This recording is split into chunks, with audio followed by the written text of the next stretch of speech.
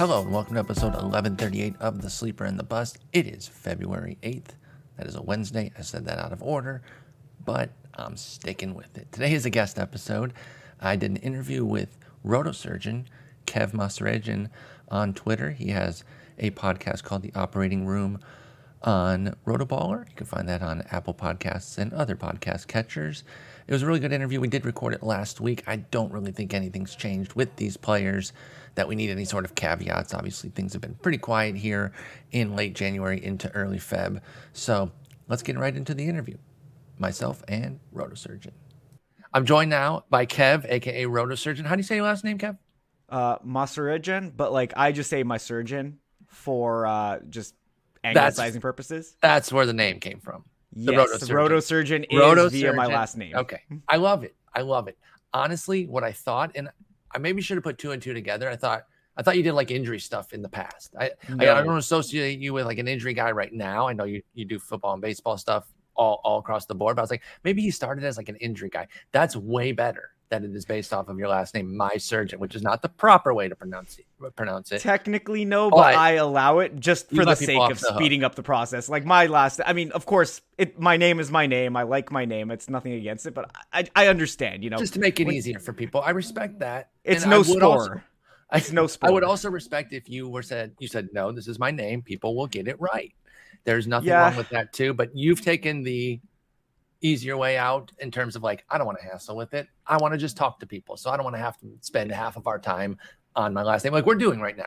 I'm doing exactly what you're hoping to avoid. I'm more than happy to discuss the roots of my last name, which means oiler of the olive, but that's neither here nor there. That's fantastic. That's beyond this podcast. That's for Armenian Heritage podcast. But yes, my surgeon, Massaredjan, is the more proper pronunciation, and that is where surgeon comes from. I have no medical background, so if I do start talking about injuries, it's based on what I'm reading from people actually smarter than me. That's usually where I'm at regurgitating. Too. There you go. You do have a podcast. We're doing a home and home. This is the second part of it, the operating room from Rotoballer. You can find that on Apple and any other podcast catcher. I'll also have a link to it.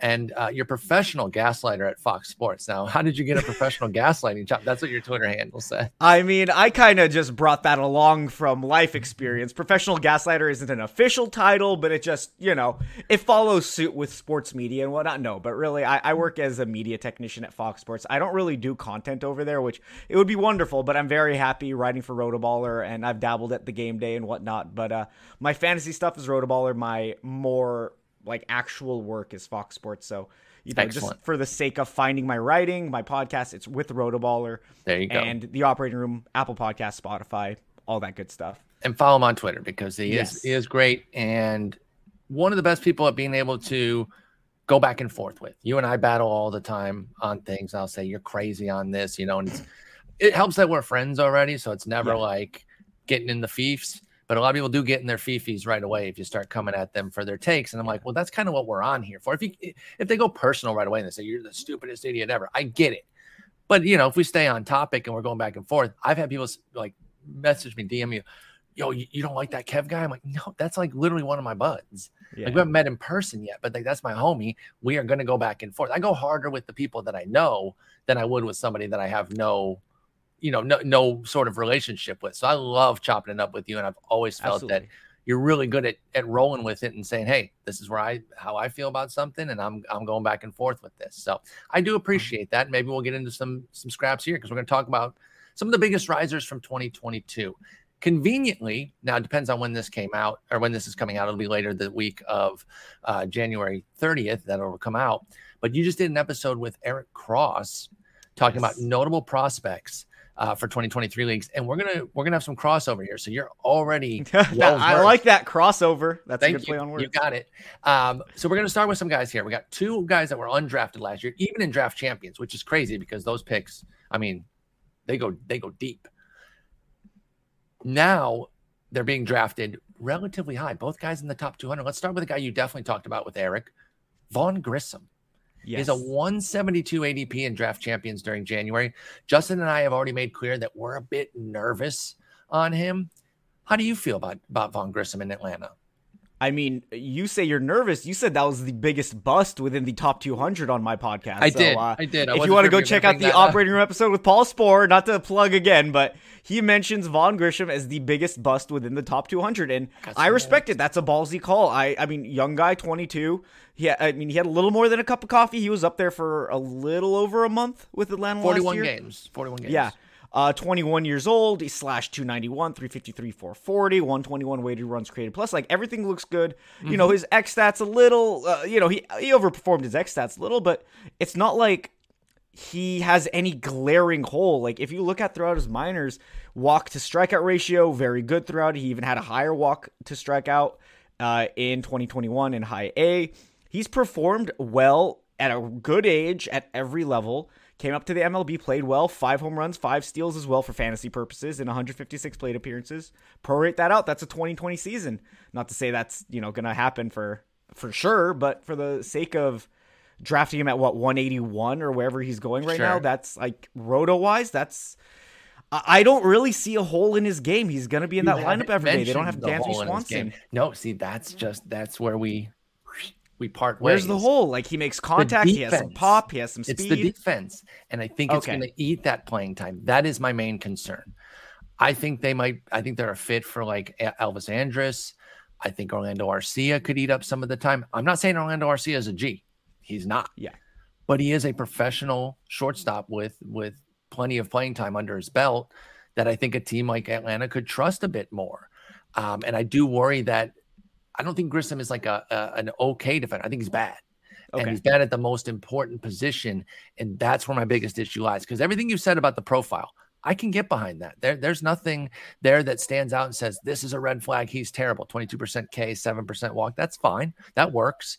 The power, there's a bit of power. There's definitely plenty of speed. But will he be playing every day? And I think in the top 200, I want someone that I feel at least pretty comfortable that's going to get me 450 to 500 plate appearances. And I worry he could be closer to 400 or lower with Vaughn Grissom. That's my concern. How does that hit your ear?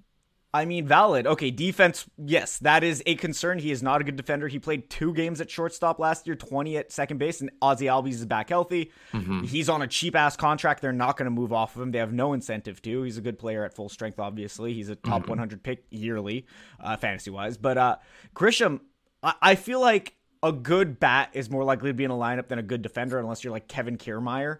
Yeah. It really comes down to, if he starts hitting in spring training, they're not going to keep his bat out of the lineup. I don't see any reason why they would play Eddie Rosario and Marcell Ozuna over him. Marcell Ozuna, yes, the X stats look really good, and he's a bad person, but I look at him, I'm like, okay, he could be bouncing back, but sure.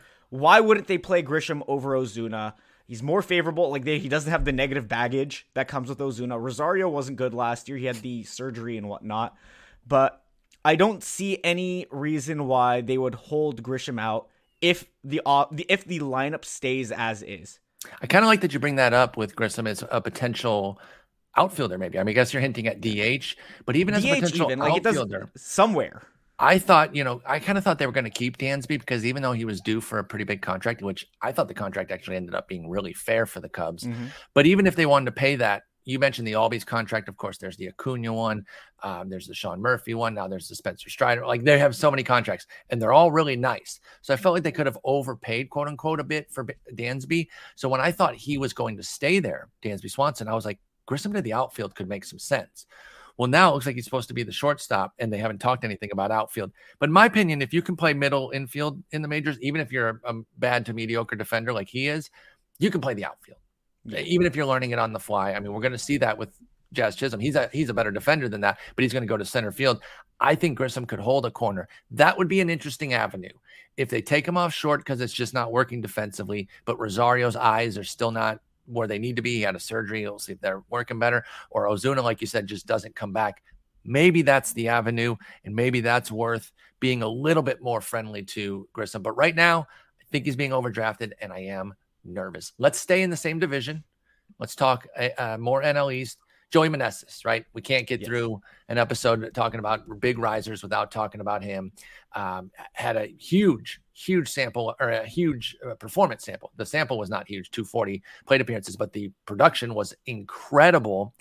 Do we buy it? It's a 30-year-old breakout, from a guy who was knocking around, quad A standard type deal there. Is this legit, or was this just, this year's Frank Schwindel, which I know is kind of a lazy comp, but it's the easiest one to immediately generate the downside in people's mind? What do you think of Joey Meneses in Washington? Yeah, I definitely lean towards that Frank Schwindel type of year where it's just like a hot end of season. He played like 60-ish games. Yeah. 56 actually, excuse me. X-Woba minus Woba is like a 63-point differential. Pretty massive. So let's say he regresses, and it's not even the full regression. Let's say he goes 340 Woba. It just, at his cost, he doesn't provide any speed. He's a corner bat. It's just average bat in a very bad lineup. Good park, terrible lineup. That just doesn't cut it for me.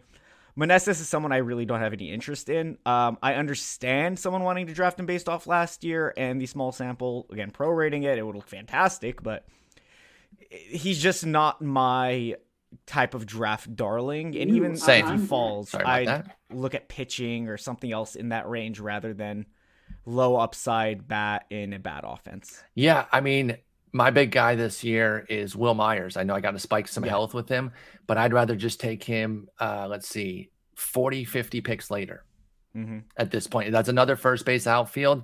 I'd rather take Trey Mancini, pick 274, first base outfield. There's just other guys that I'm willing to take that gamble on that aren't Joey Meneses. I wish him well. I wouldn't be mad if I'm wrong on this one, but I'm not going to have him anywhere. I just can't do it. So those two were undrafted. Go ahead. I'm sorry. I look at, like Seth Brown, 10 picks later. At least he provides speed, both in bad offenses. Yes. Riley Green, 5 picks later. Upside, up the wazoo. Just, I don't see why I would draft Joey Meneses. Again, like 30, I hate to hold age against someone, but it matters, right? We have these aging curves. Baseball is such a deep history that these things do matter. There are counters to everything, but you go with what the numbers tell you, and they tell you that a guy that breaks out at 30 for 56 games, only 2 months of play, is not the real deal. And I'd be very careful picking him inside the top 200. All right, now we're going to get to guys that were drafted last year, and now their pick has risen through the roof. Now, I'm looking at something here. Hang on. I want to know where I got this data here. I know what happened. Okay. So the numbers I gave you there are a little sketchy because what I did was I ranked them. I copied the ADP, but then I did 1 to whatever. Obviously, there are not 1,086 picks in a draft, which is what it says Brandon Drury's pick was. So once it got to 750 and all the guys who were like tied for 750 ADP, stupid idiot over here, ranked them. So that's why those numbers. Say that. Don't call yourself a stupid idiot. So let's just put 750 for everyone that is above 750. Sure. So you will see that they're just way, way, way, way higher. But anyway, where they came from doesn't really matter. They were drafted very, very late in very few drafts. Let's start with Brandon Drury. He's all the way up to pick 200. He's out in LA now with the Angels, or Anaheim. LA folks, don't get mad at me. He's out in Anaheim. Gonna have playing time. That's a decent park. He made his hay in Cincinnati, which is Coors Jr. Do you believe in Brandon Drury to hold some value this year? Maybe not a repeat of last year, but still a quality bat with the Angels. Brandon Drury, what do you think? I'm not interested. I understand, first base, second base, third base, fantastic set of options there. He should play every day. The Angels are as injury riddled as they come. So regardless, he might start off 4 out of 5 days or 5 out of 6 days and could work into the full, whatever. It doesn't really matter, one day. But for the most part, I'm again, another guy I don't see too much upside with. Prorating his 2022 to, let's say, like 650 plate appearances. Yeah, it looks great. It's like 30 home runs, 100 RBI, 100 runs, but a lot of that is carried by Great American Ballpark, which, like you said, Coors Jr., and it is probably better for Coors in terms of home runs because Coors is more of an average You're park. Exactly right. Yeah. Angel Stadium is favorable. It's a top, I believe, 10 park for hitters. The offense should be top 10 with Ohtani, Trout, Rendon if healthy, and all their options, Renfroe and whatnot. But I don't know. Drury doesn't strike me as a guy that I would be targeting this year. No speed again. Average is solid. It's like average. The average is average. He's going to have like a 260-ish hitter like he's always been. I'm a sucker for multi-eligibility, so I do like Drury a bit. He's going in that Meneses range. I would take Drury over Meneses for sure. Yes, agreed. Especially because of the middle infield and both corner spots. Yes. Outfield you could find kind of everywhere. There's a ton of outfield, whereas first base weirdly is shallow. So I think that's fine if you need him, but I'm not looking at Brandon Drury. I'm passing on him. You're not attacking with him. I don't think that's out of pocket, because if we're gonna blast Meneses for his breakout at 30, Drury was 29, and yes, he had more major league experience. It's a bit different, but it is an age 29 breakout based heavily on a park. I do like him a bit. I think the price is fair, but I'm not gonna have Drury on every team. It's not gonna be one of those guys that's on my top of the list. Let's go to Coors. We talked Coors Jr. Let's go to actual Coors. They look like they might actually start a prospect for once in their lives instead of waiting until they're like 26 and already crusty. Ezequiel Tovar, they say he's going to be the everyday shortstop. All the news coming out is really leaning toward that. He was actually picked in some draft champions last year. He's all the way up to pick 240. I say all the way up to. That's actually not terrible, especially at the deep shortstop. He will probably be your middle or even your util, depending on where you pick him. What do you think of Ezequiel Tovar in Colorado? Is this somebody that you're keen on? I haven't keyed on him, but I think that's more due to my ignorance than anything else. And you look at him 20 in AA last year, fantastic age to be in AA. Like, you're like, okay, you've reached a level at a very solid age. 21 is typically like, 21, even 22 is like a sweet spot. But 20 putting up numbers like he did, 153 weighted runs created plus 318, 386, 545 slash line, good walk to strikeout. Say he keeps striking out 25% of the rate in the MLB, like that's doable. Say he's a 250, 260 average guy. He had pop, he has speed. The lineup's bad, but I don't think it's crazy to see him move up. It's not like they're going to block him from moving up in the lineup. It's just about, are they actually willing to give a young guy playtime for the first time in forever? Yeah. What was the last guy? Ryan McMahon? Probably. Yeah, I think that would make sense. Ryan McMahon's probably the one. Garrett Hampson, the fantasy community, tried to force that. It didn't work. But at age 23, it looked like they had committed to Ryan McMahon. He's been playing every day since, pretty much. So maybe that is the guy. But Tovar is also a very slick fielding defender. Unlike Grissom, you got a guy here who can definitely hold the position by defense. Will that be enough to carry him? And you do mention that the lineup's bad because from a talent standpoint, it's not great. But in that park, it makes every lineup halfway decent. And so it'll be, turning over well enough. He is slated for 9th right now, but Jonathan Daza is the one. Why can't Tovar be the one and maybe get some leadoff at Coors? That could be pretty decent. Yeah, I only mentioned the lineup in terms of him moving up in it. Nothing's really blocking him from moving up to a first or second. Chris Bryant, we don't know how healthy he is. That's a great call. I think Tovar, if he hits, the last thing I'm worrying about with the Rockies is lineup position, because he can definitely move up to the top of the order. I totally agree there. All right, let's go to one of the biggest rookies out there right now. Corbin Carroll has moved all the way up to pick 70. Justin and I talked about some of the difficulty we had with his projection, in that the numbers were so great that even when you're regressing his minor league numbers, it was hard not to come up with an obscene projection. And you look at all the projections on Fangraphs, they're all double, 10 plus homers and steals. Well above that, by the way. They're teens for both. Steamers at 20 and 19. Now that's the rate with our playing time built in, but everything looks like it's all systems go for Corbin Carroll. Are you joining the folks on all systems go with a top 70 pick for Corbin Carroll? I am not in draft champions or leagues where I have to set my lineup. I don't know why I feel like he could be streaky. I'm just looking at his strikeout rate at every level. A little high, not 27% last year in the MLB and 115 plate appearances. It's not like the be all end all. And we've seen prospects with high strikeout rates be able to succeed. Obviously, if they have the speed, it doesn't really matter. That kind of negates any streakiness, because the stolen base is just like fill your roto categories and whatnot. And the only thing that really jumps out to me beyond that is the WOBA minus xWOBA, which is a 65-point difference. Again, 115 plate appearances is not everything, but not very kind to him in terms of the quality of the contact, saying he got a little lucky last year. Prospect pedigree's there. He's going to hit at the top of the order. Like, unlike Tovar, he's kind of like already penciled in at the top. Yeah. So I'd say even if he underperforms in terms of, a quality of his bat. The runs are going to be there. He's going to steal bases. I don't know how much power there's going to be. I think he's closer to like 15 home runs than 25. And, some people are getting really, because he could be a top 10 pick talent-wise, but I mean, if for he the pops sake off, of this year, it could be insane, of course. Of course. I mean, that's any prospect, though. I'm Exactly. not saying he's going to be Jared Kelenic, but I'm not super high on Carroll in roto leagues, whereas he could provide every category. I'd just rather take him in best ball and not deal with the streakiness.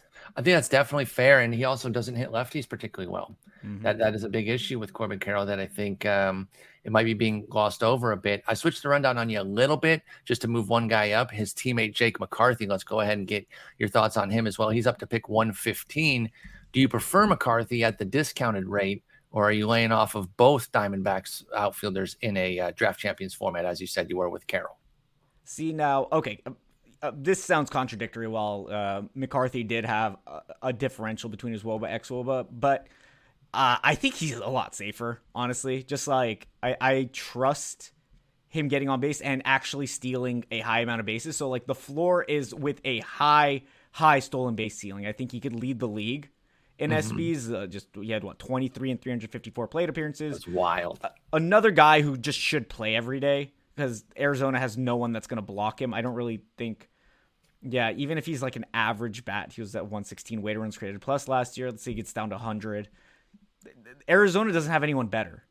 So steal-wise and price-wise, I prefer McCarthy because he could provide some pop too. So it's not like he's Miles Straw. Yeah, thankfully. I know that there are some concerns about how much power he has, but I do think he's better than Miles Straw power-wise. Keep in mind, though, Alek Thomas is lurking. I think that he might be lurking over Lourdes Gurriel's shoulder, though. And I do like Lourdes Gurriel, but he needs to figure out his pop. If he hits another, what, he hit like 4 homers last year or some garbage like that. If he 5 homers and 493 plate appearances. If Gurriel Jr. does that again, then I do think Alek Thomas could take his spot.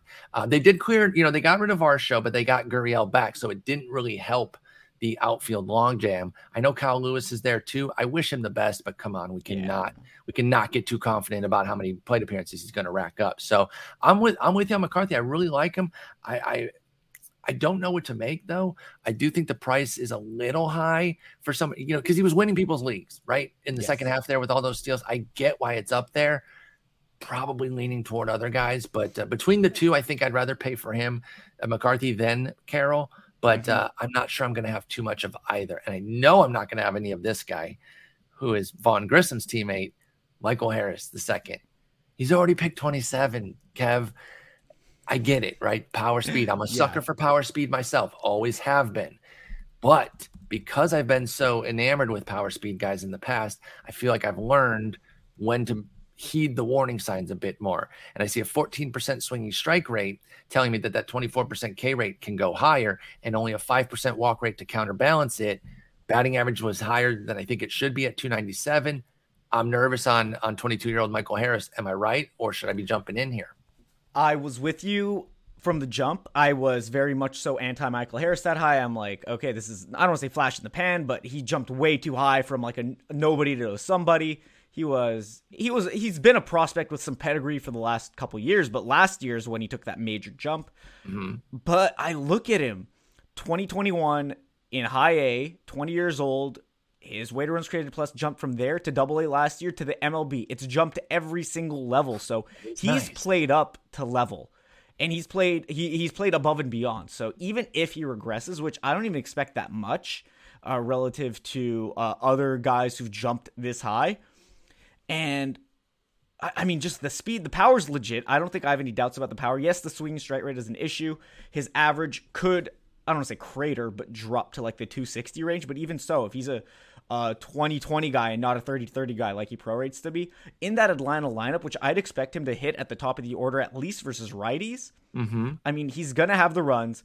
If he's hitting second again, he could have the RBI. I'm not against Michael Harris. I'd prefer it if he fell to me rather than reaching for him, but I think that's going to end up happening because everyone's kind of saying fade Michael Harris. True. He's a good player. there could be a situation where the price comes down to a more favorable level, and then maybe I change my tune. But as it stands right now, I don't think I'm taking him at the end of the second round there. If he dips into the mid third or even like late third, okay. Then you got me to start looking at least. But as it stands right now, probably not going to have Money Mike. This is another one where I like to root for the player, but that doesn't mean I'm always going to take him in fantasy. Sometimes you got to divorce your heart and your head. I like the player, but my brain says be a little bit careful with him. Yeah, just to comp for a second. I mean, we draft the Mullins and the Arose-Reign every year. Those are worse hitters than Michael Harris in worse lineups. That's true. And that's fair. I think Harris has, at least this year, compared to the other two, more power upside. I would just prefer to, compared to those two I hadn't bought in previous years, I'd be more open to buying the Harris because he's in that similar archetype where 5-category contributor, but Harris to a greater degree just because of the offense he's in and where he's going to hit. Yeah, and if he doesn't have issues the way I'm worried about, then he's going to be hitting number one in a quality lineup, and that's runs galore. I mean, you're talking triple digits easily for Michael Harris. Yes. So I do get that. There is a way I lose big here. I totally grant that, and that's why he's going at 27. Are you a breakfast guy? Big breakfast guy. Big breakfast guy. What about Italian breakfast? Oh, only in best ball. Vinny Pasquantino, that's his nickname. Italian breakfast, up to pick 96. Fun guy to follow on Twitter. Big sports fan, even beyond baseball. I really, really root for him. Love the bat. You said only in best ball, though. Explain why you're not really taking him in other formats after his scintillating 72-game debut. I have no doubts about Vinny Pasquantino as an everyday player. Great bat, obviously. I'm comping him to an early career Freddie Freeman. And that's kind of the issue where I don't see the power really being in the high 20s. I could see low 20s. Teens to low 20s is kind of where I'd have him. Because of him or the park? But what's up? Because of him or the park, or both? A little bit of both. I just think he's more of a line drive guy than a fly ball guy. Okay. Who gets the ball over. I feel like he's going to hit the wall a lot. Yeah. Like he's going to smoke the wall. And that's kind of the problem. Put some dents in that sucker. Yeah. If we're not getting the home runs with the lineup, with the park, and just the line drives, I'm not super interested in roto formats. He's not going to steal. I think that's pretty clear. Nobody's really going to argue that. So he's a 4 category, 3.5, let's say, category guy. And that's good. That's very good, but it's just not something I'm looking to draft. I'd rather draft Ryan Mountcastle like 40, 50 picks later. I think they're similar. And I think Mountcastle has more power upside this year, and he's in a better lineup too. So better lineup. Let's divert on that. Better park, better lineup, Papa John's. Sorry. The stupid quote that they have better pizza, better ingredients, better pizza. Power for Mountcastle. You're not worried about that wall? It ate him up last year. Yeah. Can he recover those homers? I mean, it's the first year with the adjustment. Is again not to say X WOBA minus WOBA is everything, but he had one of the largest differentials on the positive regression on the positive side. So his expected was much his expected better for was Ryan 50 Mountcastle. Points higher. Okay. Yes. I did not know that. And he is just the kind of guy that he's the kind of guy, but the Orioles are a smart organization. It was the first year with those new adjustments to the wall. I think the hitters can now adjust to get the ball over the wall in their second year, getting used to it. The offense, I think it's objective that the Orioles have a better offense than the Royals, right? Absolutely. Yes, Absolutely. I don't think anyone's going to argue that. So just park, which even with the walls adjusted is more favorable than the Royal Stadium, which is bottom 8, I want to say. Mm-hmm. Orioles are more average now than top 5, which still fine. Give me Mountcastle, give me Andrew Vaughn. And you get a fat discount. Yeah, on that's Mountcastle the biggest thing in relation. Okay. I think I can at least understand a little bit more love for Mountcastle, because I was very worried after what happened last year that I've been kind of fading him, and now I might have to take a second look there. I didn't realize that his metrics were much stronger than what he delivered, and if there is an adjustment for him, maybe if he can figure out a tweak to where he's not going right into that new cavern there, and he can kind of go in the power alley a bit more, maybe he recovers some of those homers. We're going to get to Baltimore in a minute, go back to them. Let's go back to Atlanta for one of our only 2 pitchers here on this list. Got to talk Spencer Strider, right? Yes. I mean, he's picked 31, obviously had an insane season. We know the flaws. He's a smaller guy in frame, and he only has 2 pitches. Those are probably the 2 big hits against him. Everything else is a resounding positive, though. What are you doing with 6-foot Spencer Strider in year 2? I mean, injury risk, yes. Being at that height, we just saw Max Meyer, who's one of the smaller prospects, come up and get hurt almost immediately. Mm-hmm. That was a bummer, by the way. If you would have told me who's more likely to have the Spencer Strider season from last year, I would have said Max Meyer. Definitely. Obviously, he was a top 5 draft pick. He, stuff through the roof. Strider, looking at his minor league numbers prior to coming up, I mentioned this on my pod with Cross just yesterday, or released today, whatever. Strider did not seem like a guy who could do this, and he came out, he did it. The peripherals match. If you want to make a comp in terms of performance, it's Corbin Burns. It's that, guy who had issues with, minor league ERA, might have been a reliever in the majors, transitioned to starter, and just blew up despite having despite not every game being a start. Yeah. And the next season just blowing up and being that guy. I mean, he had that guy season last year, but yeah, aside from stature, the stuff is undeniable. A lineup's going to get him wins. The strikeouts are there. I think it was Eno Saris who put up the numbers. If every pitcher were to pitch just 170 innings this year, Spencer Strider would lead the MLB in strikeouts. So wow, I think it was Eno. I want to say that. I believe that. 38% rate for Strider, just utterly obscene. Yeah, that's projecting for this year. So even if some regression occurs, let's say, Strider on a per start basis is probably him or Jacob deGrom the best pitcher in the MLB or fantasy wise. Mm-hmm. Yeah, I have no issue, but my only qualm is the price. That was my next question. Are you paying that price? Are you seeking him out? Maybe not. No, I'm drafting Garrett Cole. I feel like Strider Burns is a good conversation, but I'd still prefer Garrett Cole in that early second. I'd rather pay for him than Strider in the late second, third. But if Strider were to drop, I'm open to him. Best ball, absolutely. I'm absolutely taking Strider. He's going to be in a 5-man rotation because the Braves aren't that deep. No. I'll take a half season of Strider because I think it's going to be amazing. Okay.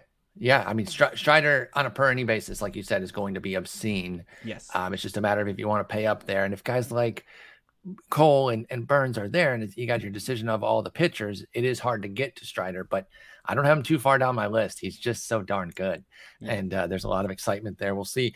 I do worry that he's going to push up as we get further in draft season, though, because the typical trend, and we're citing NFBC numbers here, so we're going to focus on that a little bit.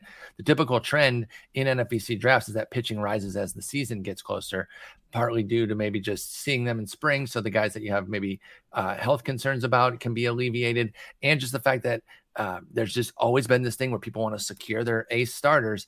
And I could see Spencer Strider being like the top 20 picks. And then that's a huge price to pay. Let's go back to Baltimore.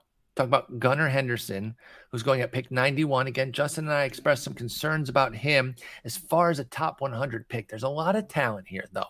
I do not want to pretend that he is not good. We made a little bit of an error where we sort of comped him to Vaughn Grissom, only in that he was an overpriced young player. Not that they were supposed to be a 1-to-1 in any stretch. It's like, I think it kind of bastardized our perception of him and maybe led some people astray there. I think he's better than Vaughn Grissom. Absolutely.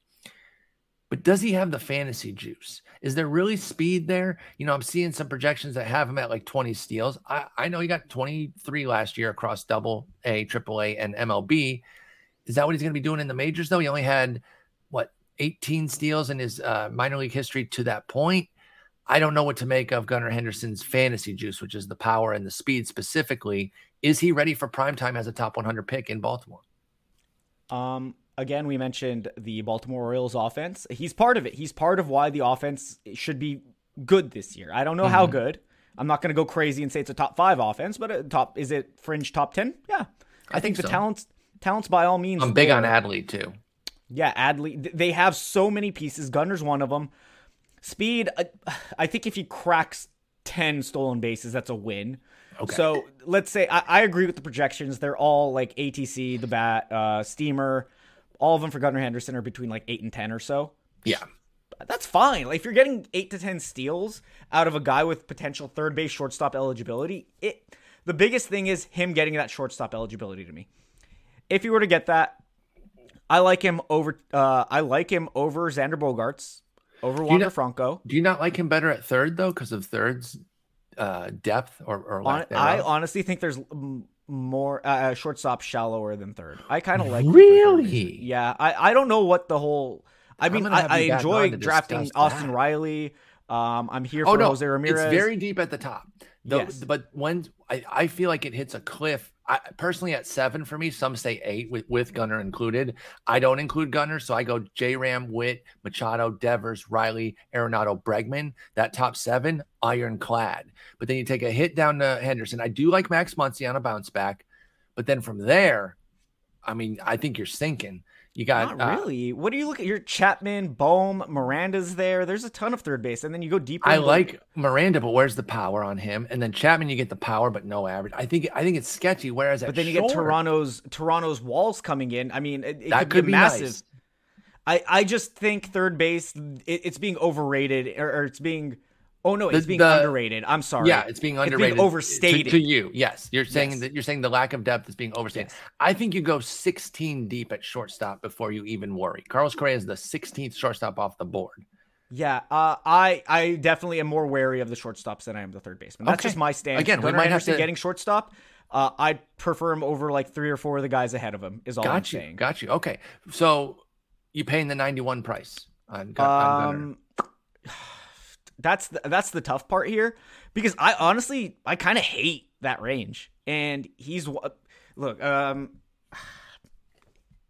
I'm fine with it, honestly. I like Wilson, but I like him more in points leagues. I like some of these guys, but here's a handful of the hitters around there. You got Wander Franco, Jose Abreu, Xander Bogaerts, Gunnar Henderson, Tim Anderson, Brian Reynolds, and Vinny Pasquantino, another guy we already talked about, obviously. Yeah. So that's an interesting. You're seeing that as a bit of a dead zone for yourself. Yeah, it is very rough until the early 100s. Like that 80 to 90 range is just a dead zone for me, where there are players I like by all means, but I'm kind of reaching for them is the problem. So the ones I like, I'm trying to make sure I get. And Gunnar, he's fine. I'm fine with it, and especially considering that he might get shortstop, and that's the only reason I would draft him. Okay. If I'm doing a little Baltimore stack in best ball, I'd absolutely consider Gunnar in best ball. I'd draft him at ADP. I'd draft him a little earlier too, but in Roto, I'm not gunning for Gunnar, but I'm open to it. I like it. Some real Gunnar love there. He's good. Like, I don't know how good, but he should be good, like guaranteed. I mean, he is like number 1 prospect on some that's sites why. right now, so that's pretty decent. Taylor Ward, guy I love. Pick 124. Said the shoulder was why he had a bad summer. That tracks. That's pretty much exactly when it started. Got healthy, closed strong. We talked about the Angels offense earlier. You even acknowledged that it could be a really good offense. They got to find health, but what team doesn't, right? What team can get a bunch of injuries and still be good? Very few, if any. So obviously they need Trout, Ohtani, Rendon. Really Trout and Ohtani, because they can live without Rendon. Like they are probably planning their world where it's like, if Rendon gets hurt, what's new? We'll put Urshela in full time, and it's not going to be the end of the world. But Ward leading off there with Trout and Ohtani behind him, I feel like there's a ton of run potential with mid-20s homers. I'm super big on him, but at pick 124, how do you feel about Taylor Ward this year? Love Taylor Ward. Yes. I'm definitely getting invited back on.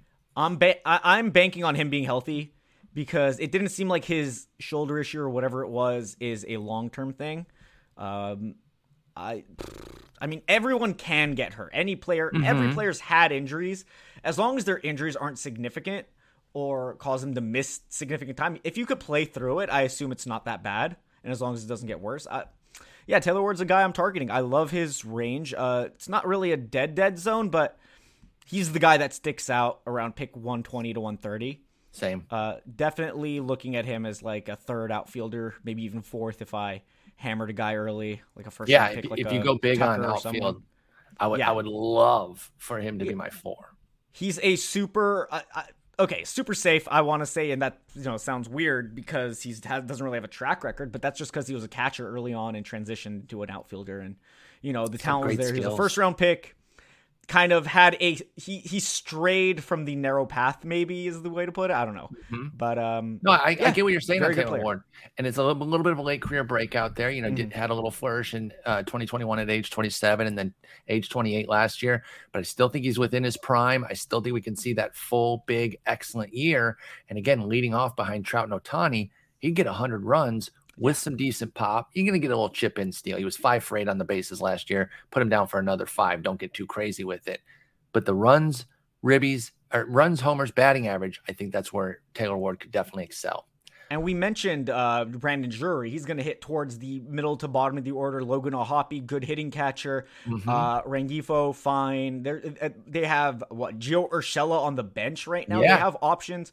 Stassi can be a good hitting catcher if they want to transition between him and Logan O'Hoppe. Angels offense, not to say it's loaded, but they have some depth. It's pretty good. Yeah, it's pretty damn good. It's very good. The offense is very superstars. Yeah. So I like that club for sure. Let's end with a pitcher. Let's stay in the AL West, finish up with George Kirby. There's been a lot of debate on Kirby versus Gilbert, right? The two teammates there. Kirby's up to a top 100 pick now, pick 95. There's a ton of talk about him during PitchCon over at Pitcher List this past week. Where do you come out on the young buck? And do you see them similarly, or do you see a big split between Gilbert and Kirby? Because that's been a debate as well. Some people see them very similarly. Others say, no, these are not just two control guys. They veer, and they love Kirby. Usually it's love for Kirby and some pushback on Gilbert. I see them pretty close. I understood the points people were making about Kirby's fastball being better. But as a top 100 pick, I can't say that I'm out because I already have him on 2 teams. So how do you feel about George Kirby? This hurts because I loved Gilbert last year, and he was great for me. Gilbert was a stud in 2022, 3.2 ERA, but the peripherals, not amazing. I expected a little better, but I'll take the results we got. And thus, I'm kind of out on Gilbert because that regression might hit this year.